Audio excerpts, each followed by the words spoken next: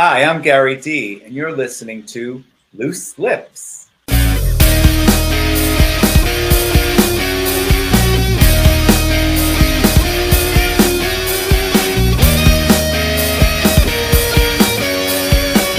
Hey everybody, I'm Ike Avelli. And I'm Tim Moss.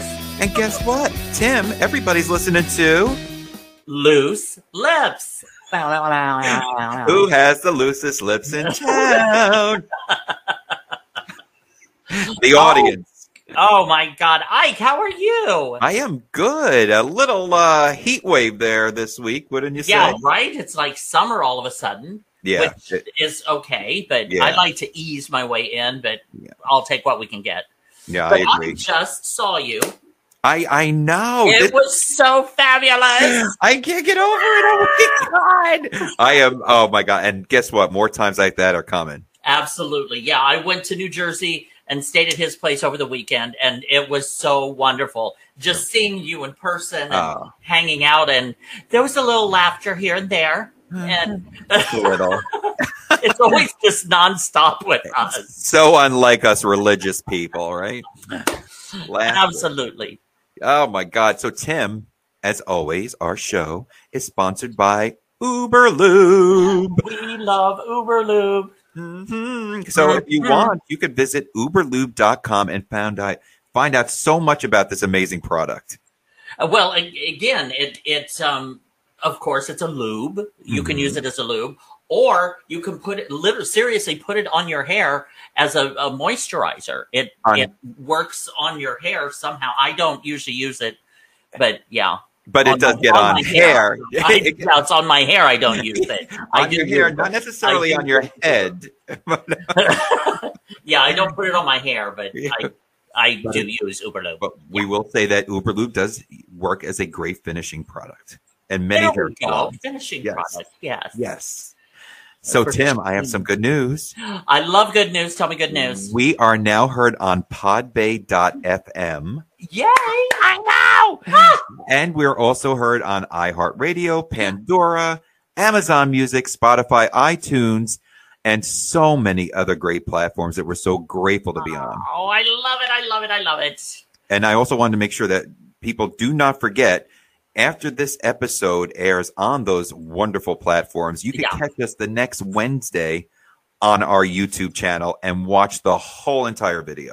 Exactly. Well, I want to give a shout out to some of our new listeners. Can you believe we keep getting new listeners all over? And I love this. Thank you so much for tuning in. Yes. We had listeners in Bologna, Italy, and Toronto, Canada, and just some amazing cities here in the U.S.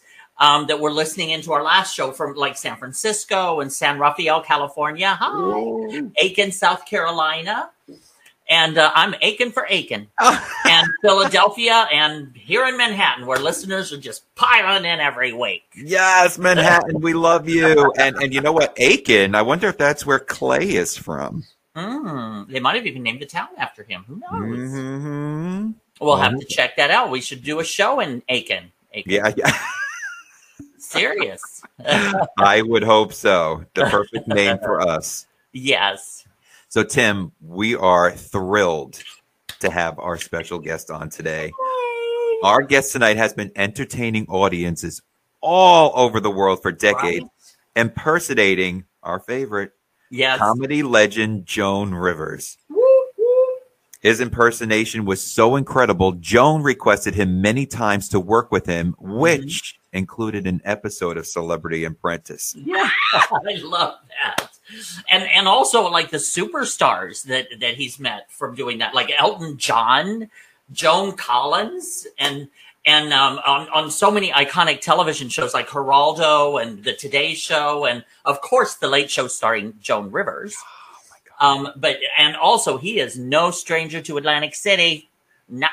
He's performed in and had like long running lengthy residencies at the name hotels as well as venues in Vegas and all over. So please welcome the sensational one and only Gary D. We're all here together. Look at this. It's so good. I know. Mask. If we were any closer, we'd need Uberlube. Oh, Gary, thank how you. this all started with the cheese. You Yeah. sent me cheese that arrived at around 4:00 today, and I've been nibbling on it while I'm watching the two of you do your intro. Well, just like you, Gary, to start way before it even happens. But I love it because you did a lot of research. That you're very accurate on all the stuff, on all the places that I worked in, and I should say we worked in, myself and Joe. Oh, well, you know what? We can't wait to get into all of that, but we're going to go all the way back, Gary, and we want to know, where were you born and raised? I was born in Lodi, New Jersey, which is about an hour and a half north of here, and always wanted to be in show business, as we all did. That's why we're on camera here and these little icons. And I was performing. I was in my early 20s, and I was performing in drag shows, And I always wanted to have a character that would be like a very fun character. So I sort of thought, well, Joan Rivers would work, because when I was a kid growing up, I always watched her on television, and people couldn't understand why I would sit there and watch Hollywood Squares, because she was a panelist there, if you remember. Oh, God. Mm-hmm. Yes, amen to that. And I did one show, and everybody said, you found your character. And I thought, well, that's very nice. And I thought, 6 months I'll get out of this, right? A few months later was Halloween. I went out, and I decided I wasn't going to go out as Joan Rivers. I was going to go out as Marilyn Monroe. Oh, get out. Yes, this Halloween, like contest. And somebody looks at me, and like the first person that saw me in the club that night said, you look just like her. You look just like her. You're perfect. I was like, well, thank you. And they were like, Joan Rivers, right? And I was trying to be Marilyn. I had the mole and everything. And I love it. My wife got the mold, and that became Joan. And you became... History just happened. I love it. And I thought, well, all right, 6 months, and then I'll try something else. And then 6 months led into a year. And then all of a sudden, that was in the early 80s. And if some of you remember, in the early 80s, it was like when female impersonators were being accepted into, regular society, regular clubs and just, everywhere, dinner theaters, casinos. So and then one thing led to another. And then I got hired for a show called An Evening at La Cage. And I moved out of New Jersey, and I moved to Florida. They had sent me to California for a little bit, and I just kept going. I wound up in Toronto, and I wound up in Aruba for almost 9 years. Wow. Yeah. Wow. And so I would. Go ahead. I was just going to say that I would not consider you a drag queen. You are a female impersonator. Thank you. Correct? Yeah, absolutely. Absolutely. Yeah. Many of us consider ourselves character actors because we're actors, but we have a certain character. And I couldn't have thought of choosing, or maybe she chose me, I don't know, a character better than Joan Rivers, because she just was so much fun. And she was loved by the masses, which was even better because now when you're out there performing, people are admiring you, you're doing Joan. Yes. And she was respected so much by her peers. One of the things I always said when I'd watch her on television, I used to think to myself, I bet she's a lot of fun in person. I bet she's a really nice person. Yeah. And every time I was in her company, she was great. She was just great. What a nice lady. And go ahead. Oh, I was just going to say that I had the privilege. I had won some tickets one time to see her perform here in New York City. And I brought some friends with us, and I didn't know that afterwards she had asked us to come backstage to meet her. She was the most, on stage, she's just harsh, and she'll say anything about anybody and this and that. Oh, my God. So shocking. But backstage, it was the 360 when you met her off stage, right? Sweetest, most kindest, almost vulnerable little thing. Just the sweetest, kindest, most gracious person. She really was. Yeah, she was. And I always said she was very genuine. Very genuine. Yeah. When she treated me as if I were an equal, I would think to myself, like, this is gold to me. This is wonderful. Well, tell us though, Gary. Tell us, because everything is wonderful. How you started as Joan, but when you met her, how did that even happen? The first time? Yes. The first time I ever met her, a friend of mine had called me, and I was performing with him. And he said, they're doing a party at Studio 54 to raise money for the duplex, because the duplex was having money problems at the time. And Joan's going to be there. And I remember it was a cold, like January, February night. And I met some friends in New York, and we went into Studio 54, and we were looking all over for her. And I happened to see, like, out of the corner of my eye, like, the back door, like, to leave, and this big bouncer. And I said, did somebody just leave? Is Joan Rivers up in the party? He said, she just walked out.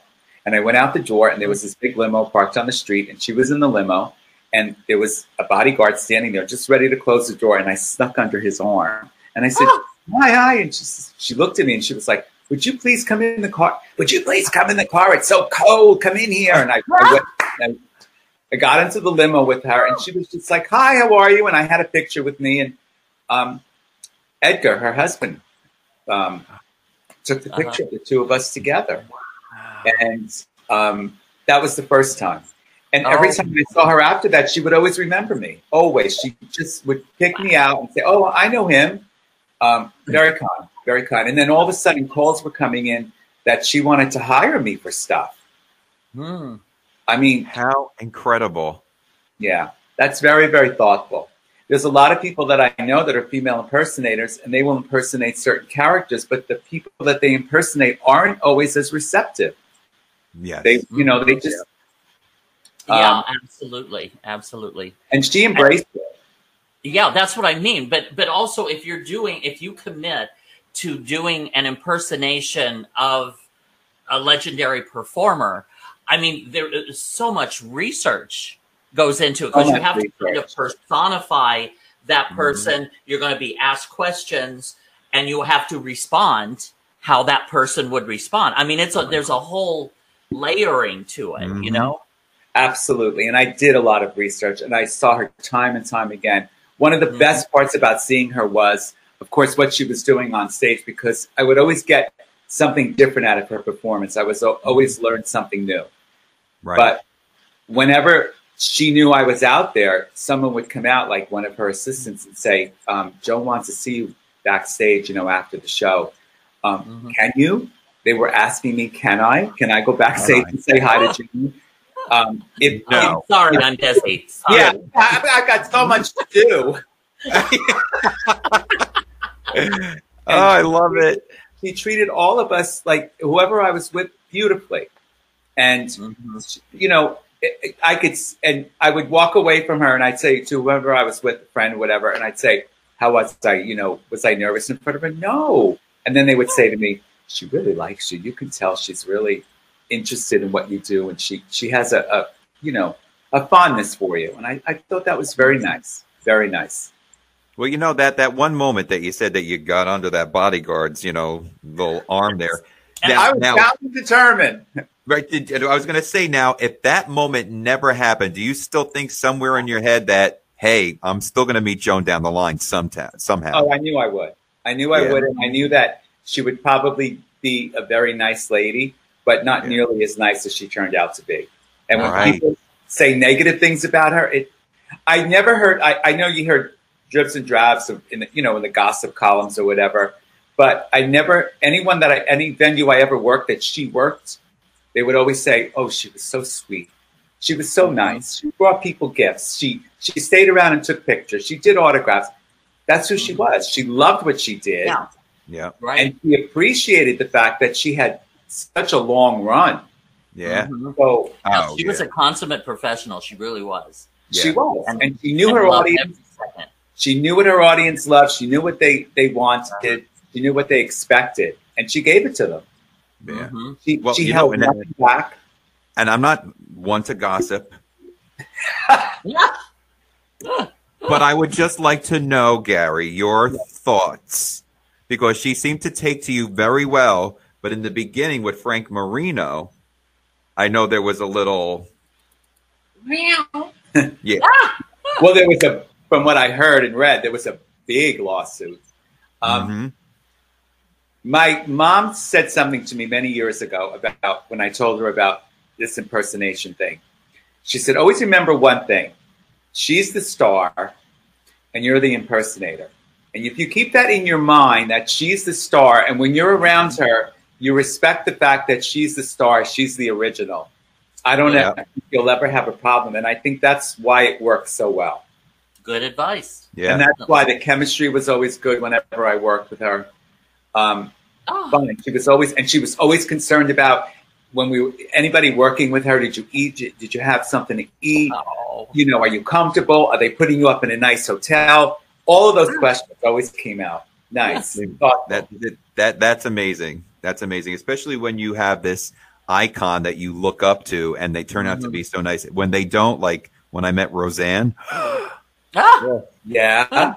Oh, see you next Tuesday. Did you say that? Is she on that cover? I just have a few programs laying around the house. Please hold them up. Hold them up. Sure. And please tell us what this was from. Is it from? This is Divas in a Man's World. This was the tour that we've done and we're going to do in the future. I see Cher and Dolly and Joan and Diana. Diana. Okay. Fabulous. Love it. This is when the Divas in a Man's World, when myself and I'm especially focusing on Cher because it's her birthday today. Myself and Stephen Andrade. We do the two-part show. Stephen is amazing. Yes, absolutely.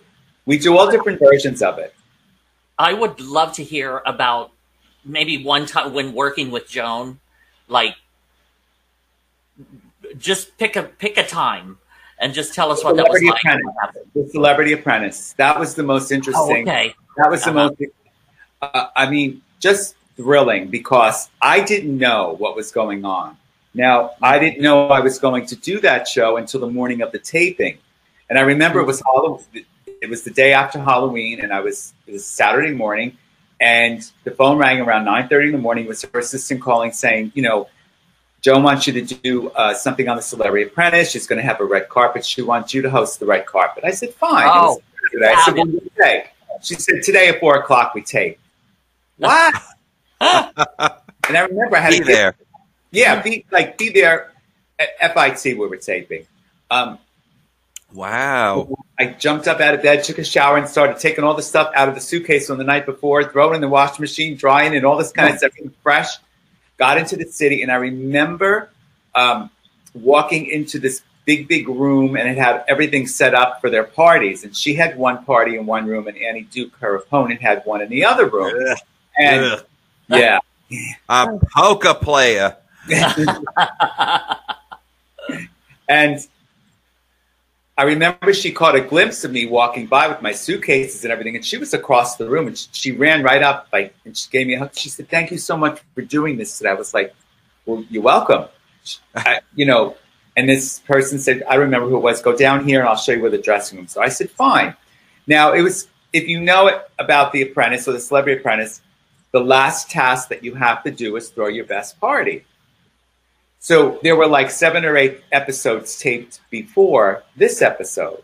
Mm-hmm. So all of this catfighting was going on. And unbeknownst to me, I show up and Annie Duke is looking at me, giving me dirty looks and telling her, don't talk to Joan on the red carpet. Talk to Dennis Rodman, who was on her red carpet. Go in this room. Don't go in Joan's room.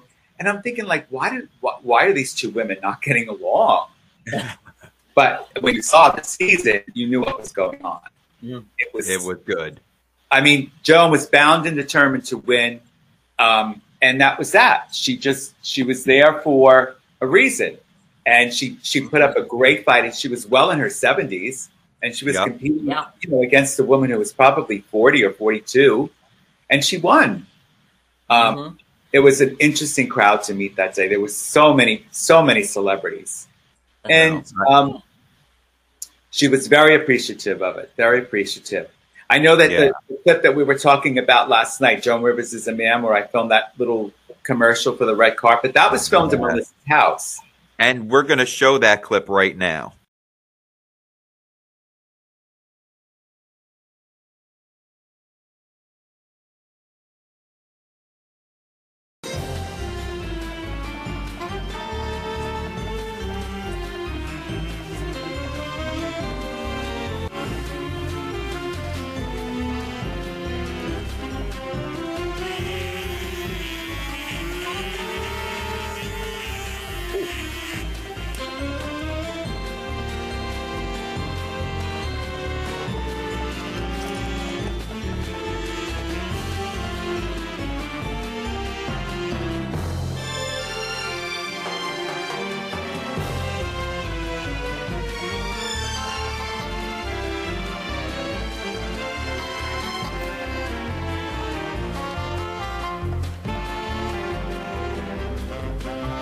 Did you cut yourself shaving?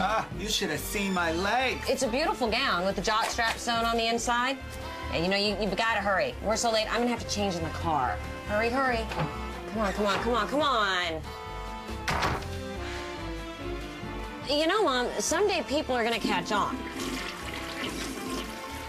Maybe. But for now, it's just our little secret. Come on.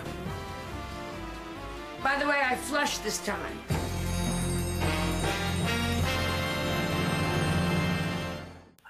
Oh my God, that video is so incredible. Oh, that must have been so exciting. How did that even come about that she asked you to be a part of that video?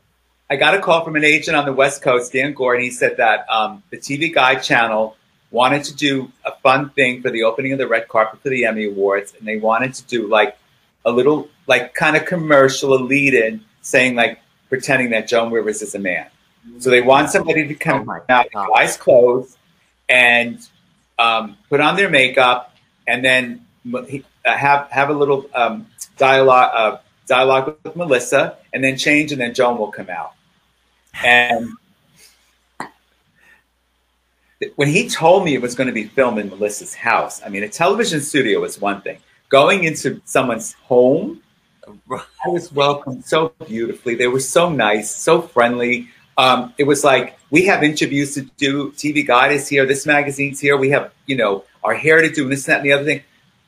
You know, if you want to go clean up, you want to go eat, you know. And Joan made sure before I left that I came into the kitchen, and she was sitting there, and they had ordered pizza, and we had some pizza together. Oh, and she said, "Thank you so much for doing this for us." But I do remember there was a few moments there that they were filming, you know, into the dressing table and the mirror, and the camera was behind me. So the camera was like, say, over my right shoulder. Over my left shoulder in the doorway coming into, that was a guest bedroom, I could feel this presence of like somebody standing there like 5 feet away. I have this feeling of like somebody staring me down, but I couldn't see through the mirror. And I happened to do this, and Joan is standing in the doorway watching me put my makeup on with her arms like this. I said hello. She said, "Hello." Hello. I wonder if that was like an out-of-body experience. Oh, for her, it was, watching herself get ready. You know, I couldn't see her. I was looking this way, and there she was over my shoulder. I don't know how long she was standing there for, but she was watching me put the makeup on. That was fun. That was. I have to say, Gary, if that was me, and Joan was behind me, and I'm putting the makeup on, I would have looked like Katharine Hepburn. I would have been so nervous. I was, but I would always say to myself, just be respectful, be polite, be professional, and don't let her see your knees shake when she's talking to, because my knees would be shaking like this. And I think she got it, because I think that for all the struggles she had early on, I'm sure there were a lot of her idols that she spoke to that she didn't feel as though she was worthy of, and her knees probably shook a lot. Oh, sure. Yeah. Actually, I just watched on MeTV. They've started showing the Ed Sullivan reruns, and I saw she was on the episode that I watched the other night. Yes, I saw that. I saw she was in like a magenta tone dress and pearl. I saw that. I remember seeing her years ago on those early performances. She was on like Merv Griffin, Mike Douglas. Yeah, right. Yeah, she was, and she was always, I don't know, she just was always very funny.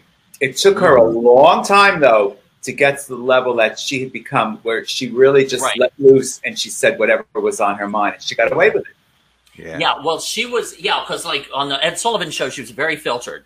You could tell she was, very careful and tiptoeing. But boy, she got to a point, like with Elizabeth Taylor. She would unleash on Elizabeth Taylor. Oh yeah. Oh my God.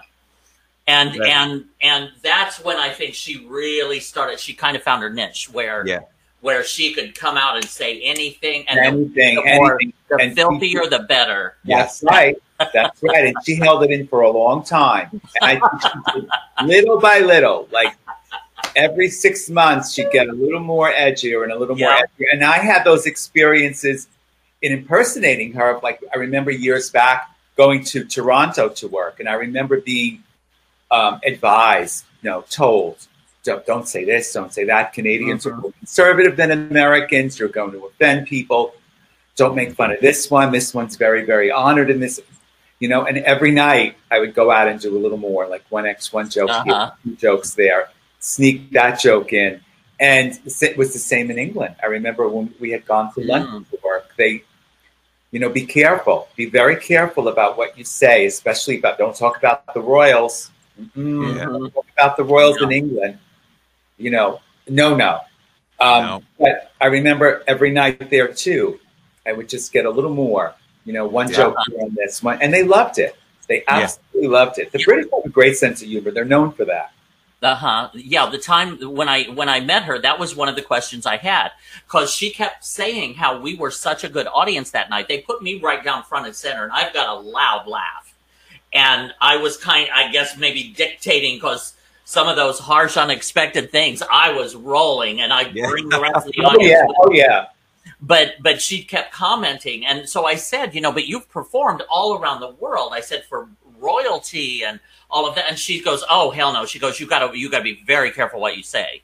They've got a whole list of things that you can't talk about." And I remember at her memorial service when Howard Stern was up there talking, just to see Howard Stern tear up was, got very emotional. But he did say that his friend Joan Rivers, she was the only celebrity he knew that she would be on his radio show on a Tuesday talking about how dry her vagina was, and the next day she'd have a tea with the Queen of England. I mean,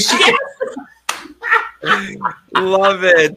And what an honor that you were invited to the memorial. I mean, that speaks volumes. Something I'll never forget. Something I will never forget, and something totally unexpected. And many people said, "What do you mean you're not going?" I said, "That's going to be private. They're going to have to get an invite.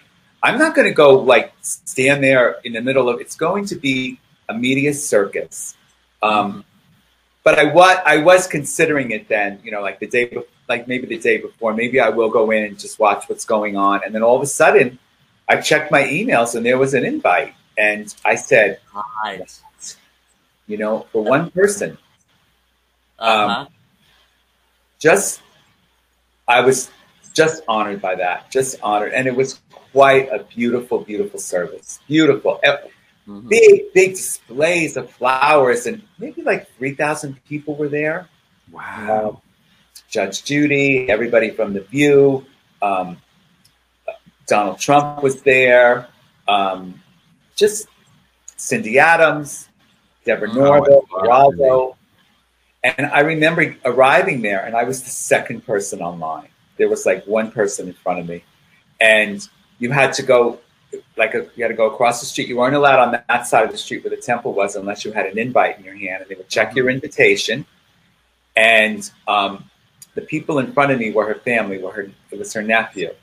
Because when he said his last name, I said, "I'm sorry about the loss of your aunt." He looked at me and I said, "I followed her career for a long time. I recognize your name." And he said it. So they went right up front. And I said, "Well, I'm not going to go all the way up front. I mean, those are her, intimate family. You know what I'm saying?" So I was a few rows back, but I just, when I walked out, Kathy Griffin was standing in front of me. Kelly Osbourne was there. She was standing in front of me, walking out at the same time. Kelly Osbourne she was devastated. She was just, you could just tell, like she said, I lost my grand. Rosie O'Donnell, she was, but it was done beautifully. Yeah. What's your favorite Joan Rivers line? Oh God. Mine, a few of them. Mine is the Elizabeth Taylor jokes. Yeah. She wore yellow out one day, and 20 kids tried to board her. Yeah. Pierce the river, Brady shot out. Yeah. I think my favorite Elizabeth Taylor. She was always talking about how heavy or how fat Elizabeth Taylor was, and she'll stand in front of a microwave oven going, "Hurry! Hurry!" Oh my goodness. My very favorite Joan line, and not too many people will remember this, and it was on Carson, and she came out as a guest, and Gene Harris, the Scarsdale Diet, remember that whole scandal? He wrote the Scarsdale Diet book, and he was involved with her, and she got convicted of murder, and she went to jail, and she had just gotten convicted, and Joan came out, and Johnny said, "Joan, you look so great. I mean, you look so thin. Are you on a diet?" She said, "Yeah." He said, "Well, which diet is that?" She said, "The Scarsdale Diet. Shoot your doctor and live on bread and water."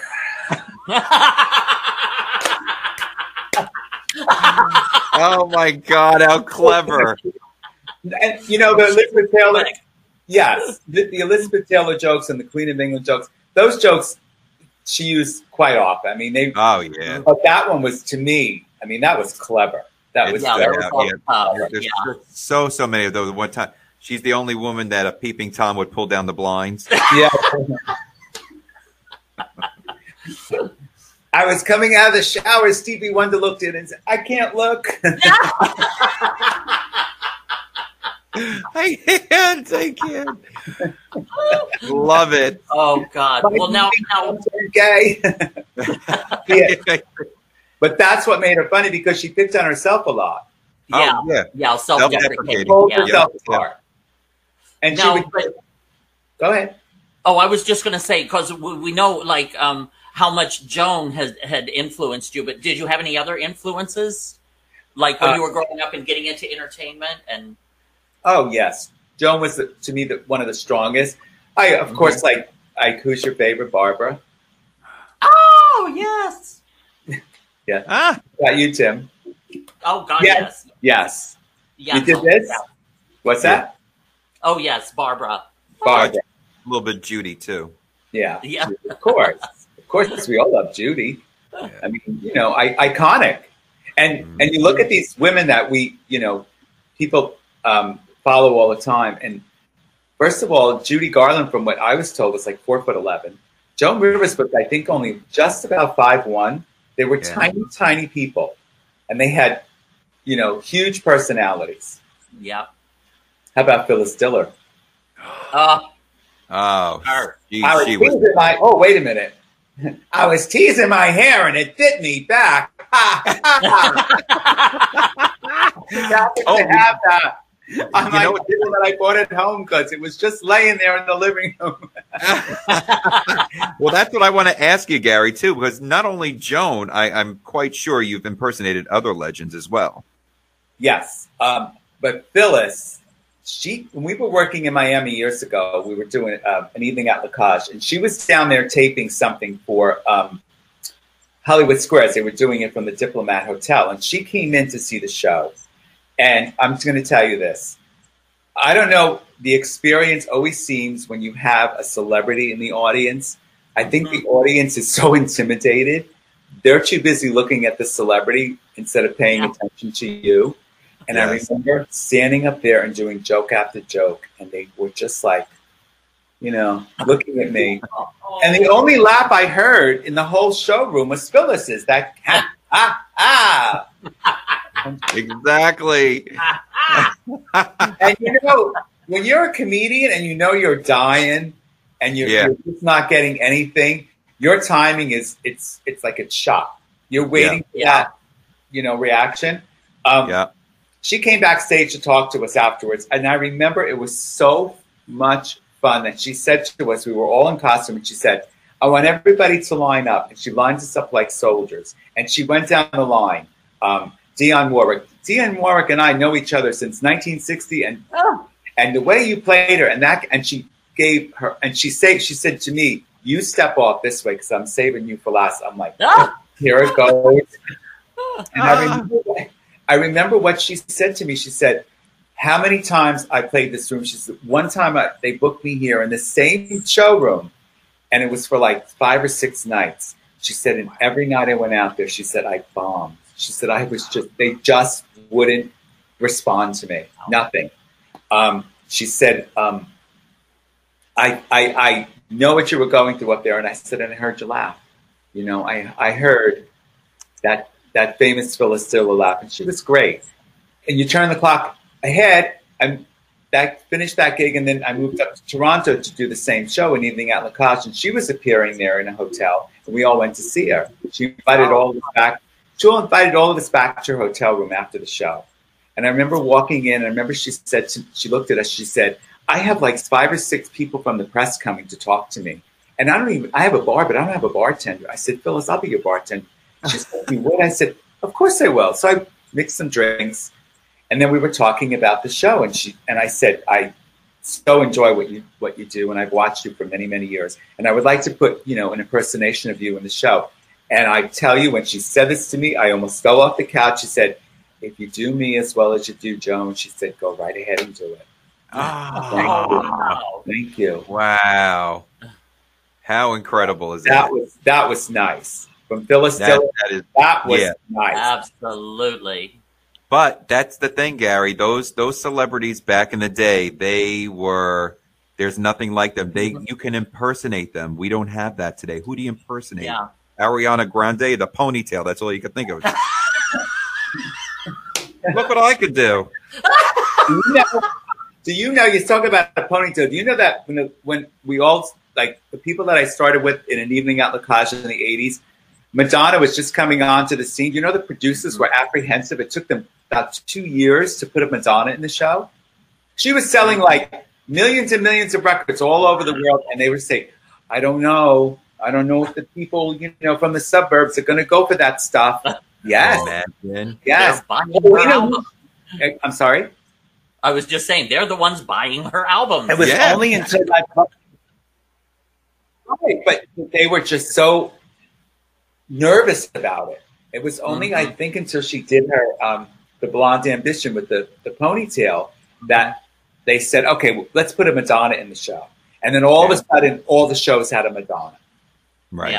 Yeah. Usually when you go to see one of those like casino style reviews, there's usually a Cher, a Joan, a Liza, a Diana Ross, a Whitney, all of those icons. But Madonna, they were nervous about. They were just nervous that. Well, she was so controversial. Oh, yeah. But people loved her for it. Yeah. And I wonder if this generation, like the 20-somethings, if you said Madonna, if they would, more so Lady Gaga, I'm sure. I can't tolerate that woman. Oh, I like her. Lady Gaga fan. I think she's great at what she does. She's a beautiful voice. And I do know a story that someone told me out in the Midwest, like in maybe Kentucky. She was doing a tour years back, and she heard that somebody was doing her in drag at one of the bars. She finished her concert, and they snuck her in backstage. And I think you can find it on YouTube. And she walked out on stage, and this person's up there. This guy's in drag, impersonating her. And he turned around, and she was standing there. I think you can Google that. It will come on. That's great. She surprised him. Yeah. Luckily, she probably tucked then too. And you talked about Barbara. Okay. Yes, I do respect Barbra Streisand. That's a beautiful voice. Mm-hmm. I don't think she was ever that fond of being impersonated by men. I don't think. Sure. But many say she was not that great about it. I think she liked, he was perfection, Jim Bailey. Him, I think she liked. But she was very funny about it, from what I hear. But yeah. Well, I think a lot of times too with the Barbra Streisand impersonations, it wasn't so much they were impersonating her; they were kind of ridiculing her a little bit. Yes, you're right. You're right. I agree. I agree. Sometimes I'd be like, "Oh God!" They were making it a character. I think it was 94 when she first returned to the stage and did live shows again.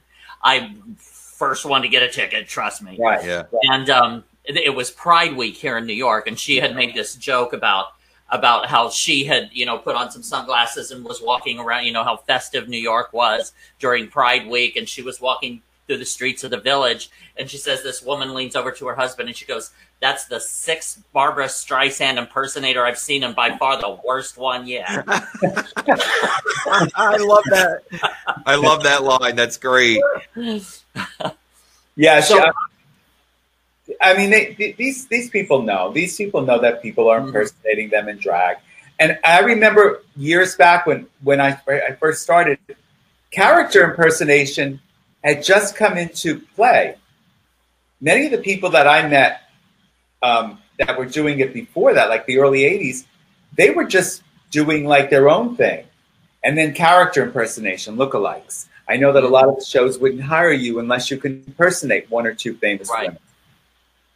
And now all of a sudden, what I see on Drag Race is that they're, for the most part, they're just their own personality. Some of them do characters, but for the most part, they're just, you know, in drag and they do their own thing, which is great. I do give them a lot of them credit because a lot of them are very talented. They do hair, they do their makeup beautifully. They sew their own clothing. They sing. A lot of them sing live, which is good. It's very good. So I've seen all different changes. Yes, absolutely. And you know, Chad Michaels, who won the All Stars, I don't know how many years ago, 8-10 years ago. I worked with him many years ago in La Cage, in Vegas and in London. And he was very young and just starting out, but you could just tell that he was really going to do something with his career, and he did. Oh yeah, you know, you just like with any celebrity that you see that they have that star power, you know instantly. Yeah, absolutely. Tim, there is so much more to talk about with Gary D. Right. Oh, and we've got more. We got the tea. He's going to be spilling tea and telling more stories, and we're going to be playing games. So be sure to come back for part 2 next week. Yes. Of our interview with the fabulous Gary D.